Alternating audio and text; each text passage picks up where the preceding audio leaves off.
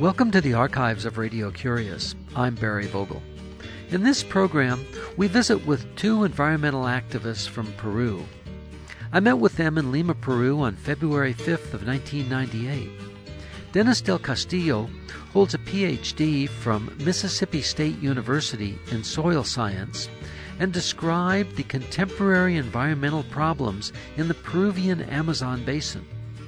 We then spoke with Mercedes Liu, a scientific technician who discussed problems resulting from copper mining that occurs along the coast of southern Peru. We begin our conversation with Dennis del Castillo.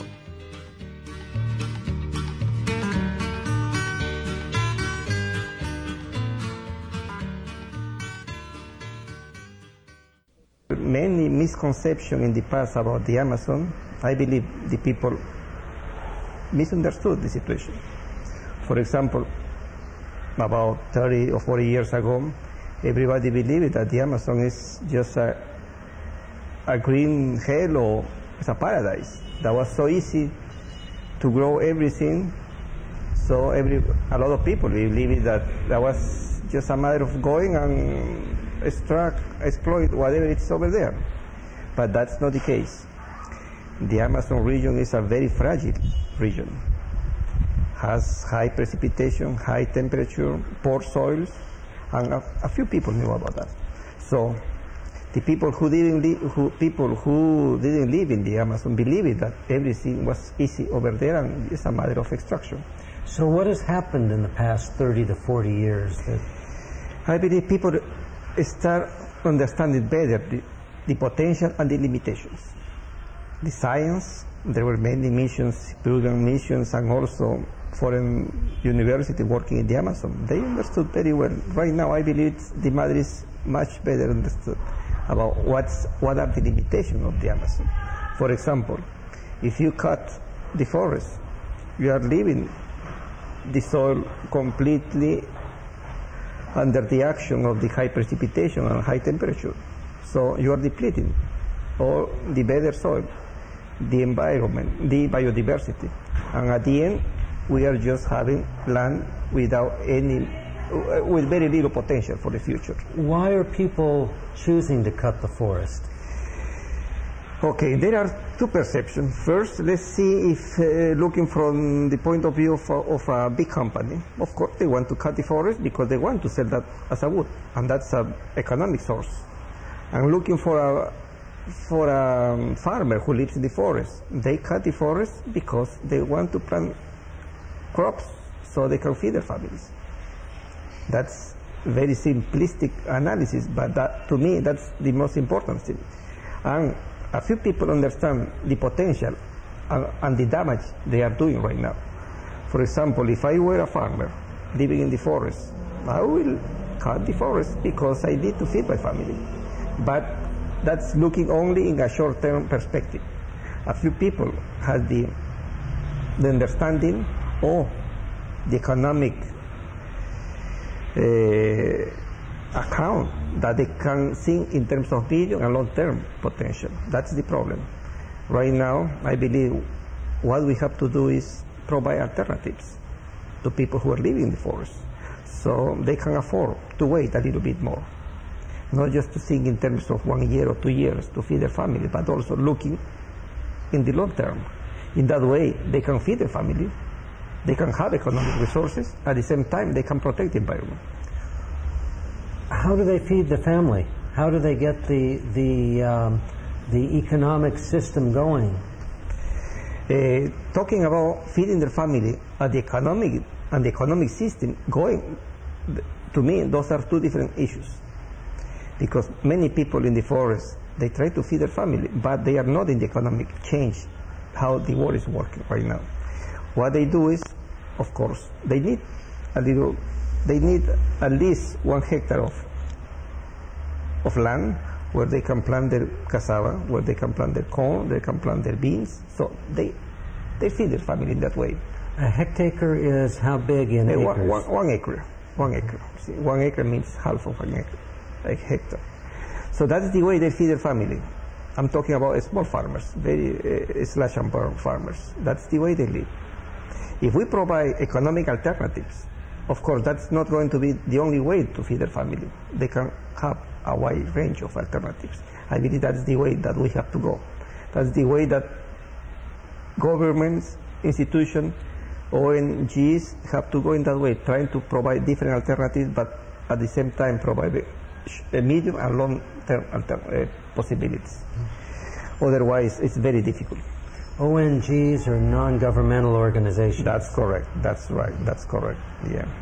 Because to me, one of the most economic alternatives is the reforestation. A tree. If we plant that, for example, I'm talking about a very specific tree in the Amazon. If you plant a tornillo tree, it takes about 20 years. But after 20 years, you have at least $1,000 per tree. In 1 hectare, you plant 100. That means $100,000. That's, I wish I could have that retirement. Really, that's a lot of money. But that means that you have to plant ahead. You cannot live year by year. But wouldn't those trees be cut in 20 years? That's the thing. We have to understand that the trees is a good economic solution, but in the long term, you have to have other alternative how a farmer can live during 20 years. It's not a matter that it's not a silver bullet that's going to solve the problem. We have to have different solutions at the same time working together. Because during 20 years, of course, a farmer is not going to eat trees. They have to eat crops. Use better soils,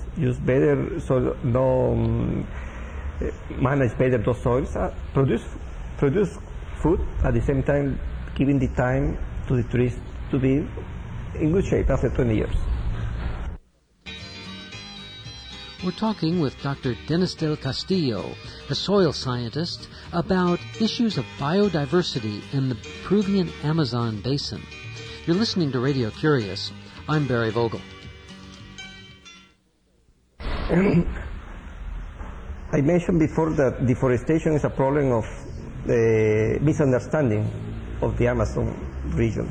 About biodiversity also, I believe it's a misunderstanding of the potential of the Amazon region, because I believe there are very few people who knows what is the potential of those new plants and new animals, or animals and plants that were not studied yet as deep as it is needed. Because there are many medicinal plants in the Amazon that is the science doesn't know it yet. I can list many examples, those plants that were from the Amazon. For example, we have what plant cure better the malaria? It's a plant from the Amazon. It's cinchona, called, or quinina. It comes from the Amazon. It solved the problem about 100 years ago. That was the best medicine, not only in Peru, but all over the world. But of course, after that, the science and chemists developed synthetic medicine, but that was the origin, the Amazon. I'm talking about rubber. What's a big industry that comes from the Amazon? Cocoa from the Amazon. And there are many other plants that the time is very short to mention. What's important at this moment is to preserve those plants and those animals. The science can identify other potentials. What happened with the deforestation? We are just destroying that potential. And the science doesn't know anything about that yet. We are not giving the time to the science to develop new technologies. That's why we have to be very concerned. It's not a matter of just defending the people from the Amazon, or just looking solution to protect the environment, the Amazon. It's a matter of the whole humanity, because the benefits that we can have from the Amazon is going to benefit everyone. What is the condition of the native peoples who live in the Amazon basin? Let's talk about, when we are talking about conditions, we have to be very clear about our perceptions. Looking from the perception of the U.S. citizens, if I were living in California, very close to the beach, having a nice ice cream, and so I will say those guys living in the Amazon, they are miserable. They are living very bad.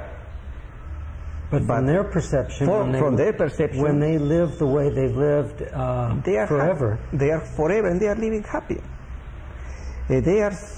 I'm telling you that because I have that opportunity to live as an Amazonian indigenous. Because most of my childhood and until I was 25, I was living in the Amazon. I will say frankly, I had the best childhood and my best part of, until I was 25 years old, the happiest part of my life was living over there. Tell us about your childhood. Where did you live? I was born and live in the Huallaga Valley.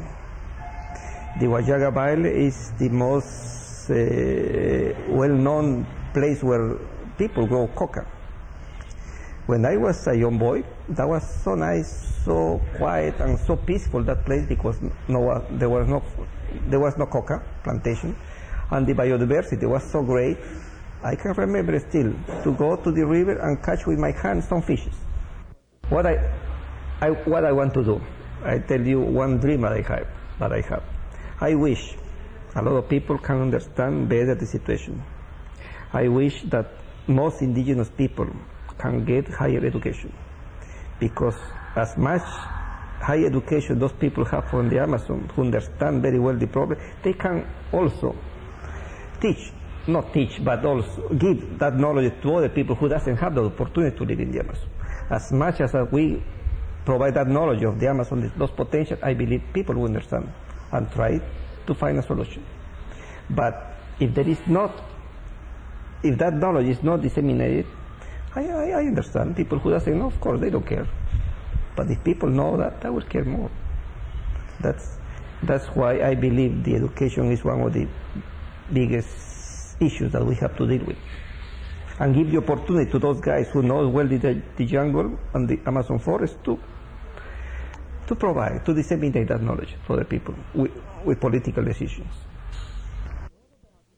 Dennis, what about oil exploration in the Amazon basin? To me, the most is we are not aware how the oil companies are damaging the environment in the Amazon forest, the Amazon basin, the Amazon region. Is it the same issue of deforestation? It's even worse, because deforestation is a relatively slow process. The damage that the oil companies are doing is very catastrophic and very fast, because there are many places, in many places there were leaks of oil in the Amazon. When the oil goes to the soil, it will destroy the soil.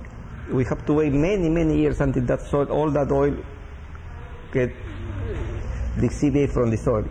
But also all that oil goes to the rivers, where we have a fantastic biodiversity, biodiversity in the rivers. So that environment is also destroyed. That's very damaging. Well, Dennis del Castillo, I want to thank you for joining us on Radio Curious. And again, before we close, I'd like to ask you to tell us about an interesting book that you've read lately. Yes, I read almost every day one book, and I keep it next to my almohada, my pillow. That book is called The Losing Ground. The Losing Ground. That book was written about 30 years ago. Talks about many issues about environment and economic development, and that book still is updated. The concepts are updated. Dennis del Castillo, thank you for joining us on Radio Curious. It's my pleasure. Anytime. This is Radio Curious.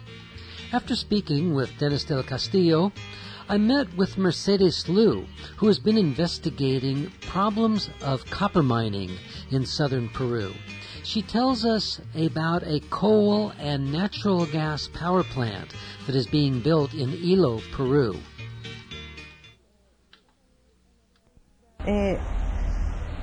The company Enersur is planning to build a coal and natural gas power plant 10 kilometers south of the city of Ilo. This plant will be working since next year, and it's basically will be starting operating with coal. It's planned to start working with natural gas after the year 2000. What are they going to use the power for? Ilo is a city that is almost surrounded by mining companies. The biggest one is Southern Peru Limited. Southern Peru has a smelter about 15 kilometers north from the city of Ilo, and is a very big source of pollution by sulfur, because they produce about 1,600, more than 1,600 tons a day of SO2, sulfur. Sulfur dioxide. Sulfur dioxide, yes. And these power plants that will be located 10 kilometers south of the city will increase the pollution already caused by Southern Peru Limited. This coal plant will provide energy, almost all of it, to Southern. So that's the reason why the coal plant is built in Ilo. And then what will happen to the community of Ilo if this power plant is built? What is the worry? The worry is the management of the coal itself. They're going to increase the amounts of sulfur dioxide. The company has presented last week the environmental impact assessment in the public audience, and there were several there were lacks of information, very serious, because they don't know really what they're going to do with the ashes of the coal. They say they're going to place them in an open place without the proper provisions to prevent contamination by that source. They say they didn't include information about how much sulfur dioxide will be emitted into the air. Emitted into the air. They say they are going to capture some parts of the ashes, but there are several lacks of information, like amounts, how much. They say that they're going to bring the coal from Indonesia. They say they're going to bring EnviroCoal, which is, I don't know if that is true, but what they told to the community is they're going to bring the coal from Colombia. So there are two stories. And on the other hand, recently I read in the newspapers that the coal from Colombia has no taxes. So it is very, very probably that the company will bring the coal from Colombia instead of Indonesia. So the coal from Indonesia was very good for the document of the EIA, but will very likely the company will bring the coal from Colombia, which is worst, has more sulfur. Are there problems with the smelter plants of the copper? Yes. What are those problems? There are several problems they have. As I said a little time ago, they produce enormous amounts of sulfur dioxide. What I meant more was the residue of refining the copper. Yes. Not so much of the heat that's caused to produce it, but once it's produced. How do you say the solid wastes into the ocean?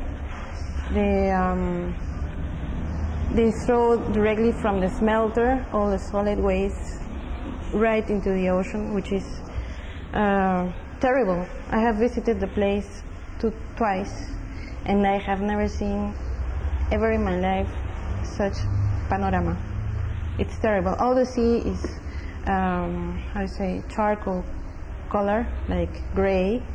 The fishermen cannot fish anymore. The people living in the city cannot use the beach because it's almost Southern's property. They have problems already with with the municipality because of the fumes and all this pollution in the ocean. So what is being done about this? The community did a plaintiff in Texas. The committee is... The community... The community of Ilo. Of Ilo. Brought a lawsuit in Texas. Yes. After about, I think it was 1 year or so of the these legal procedures, the judge or the authorities in Texas said that that was a forum non convenience. Right. It was not the best place to bring the lawsuit. Yes. They said it should be brought in Peru. Yes, they said it should be brought in Peru, but the problem here is that there is no certainty of the how to say that these kinds of lawsuits in Peru will succeed because Southern is the biggest contributor to the government, to the state, with taxes. So law will not be balanced. So it will be on the side of Southern. I guess that's for sure.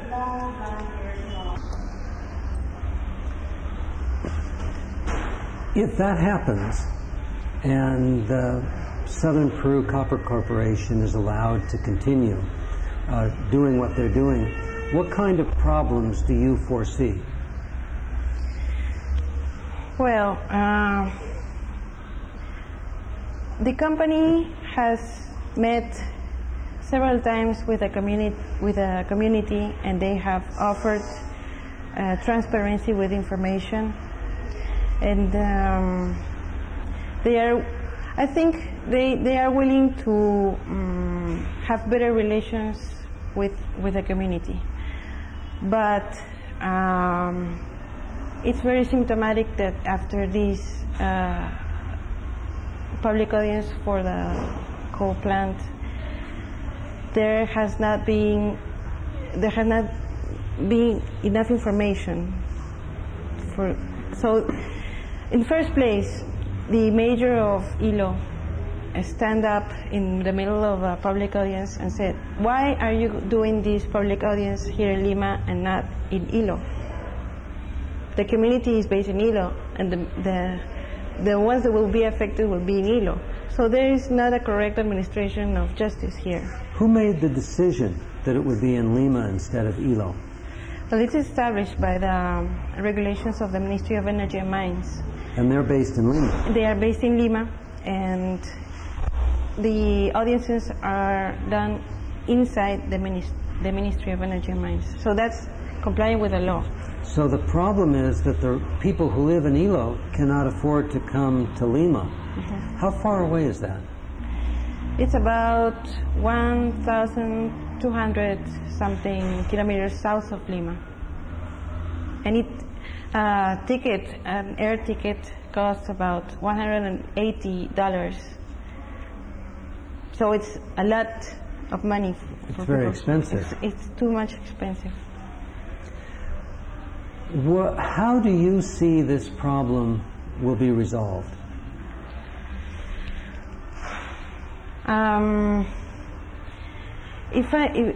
If we see the global picture of environmental administration here in a global view, in the context that we have an environmental authority called the Consejo Nacional del Ambiente, the National Environmental Council, that we are we're part of this globalization of information, and that the people is having a bigger awareness, environmental awareness. I think that the company and the community will have to dialogue a lot more and find balance. I think that the company is very much concerned about the awareness of this case abroad. They are very much concerned about what their investors and owners think about what they are doing here in Peru. I'm talking with Mercedes Liu, who works in Lima, Peru, with the Environmental Law Alliance Worldwide. In a conversation recorded in Lima, Peru, you're listening to Radio Curious. I'm Barry Vogel. I should add the fact that the coal plant will pour water which will be 10 degrees hotter than in the ocean. On the other hand, there is some part of the people in Ilo that wants to have the coal plant in it, and there's a struggle for employment. So that's the question. The plant will be done. People want to work. There are no jobs. There is a high rate of unemployment. And Well, Mercedes Liu, I want to thank you for being with us on Radio Curious. And before we close, I want to ask you the question that I like to ask everybody, and that is, could you tell us of an interesting book that you've read lately? Lately, interesting book. About environment, or just an interesting book? Whatever comes to mind. Well, this is a Peruvian writer. I recommend very much. This is Nicolás Yerobi, Los años inmóviles. The how to say? The years that don't move? Yes. They're short stories. There are short stories, memories of this writer. It's an excellent play and theater writer. It's very good. Well, Mercedes Liu, thank you for joining us. Thank you. Dennis Del Castillo holds a PhD from Mississippi State University in soil science and discussed the environmental problems in the Peruvian Amazon basin. The book that he recommends is The Losing Ground by Eric Ekholm. Mercedes Liu is a scientific technician who reviewed the problems caused by copper mining that occurs along the southern coast of Peru.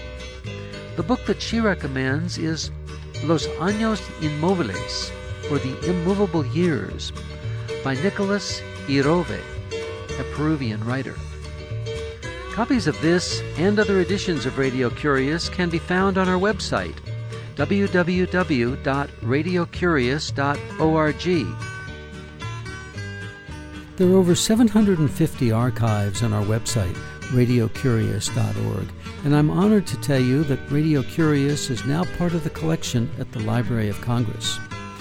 We appreciate your cards, ideas, and letters, and do enjoy hearing from you. The email is curious@radiocurious.org. The postal address is 700 West Smith Street, Ukiah, California, 95482. The phone is 707-621-5075. Ignacio Ayala is the assistant producer.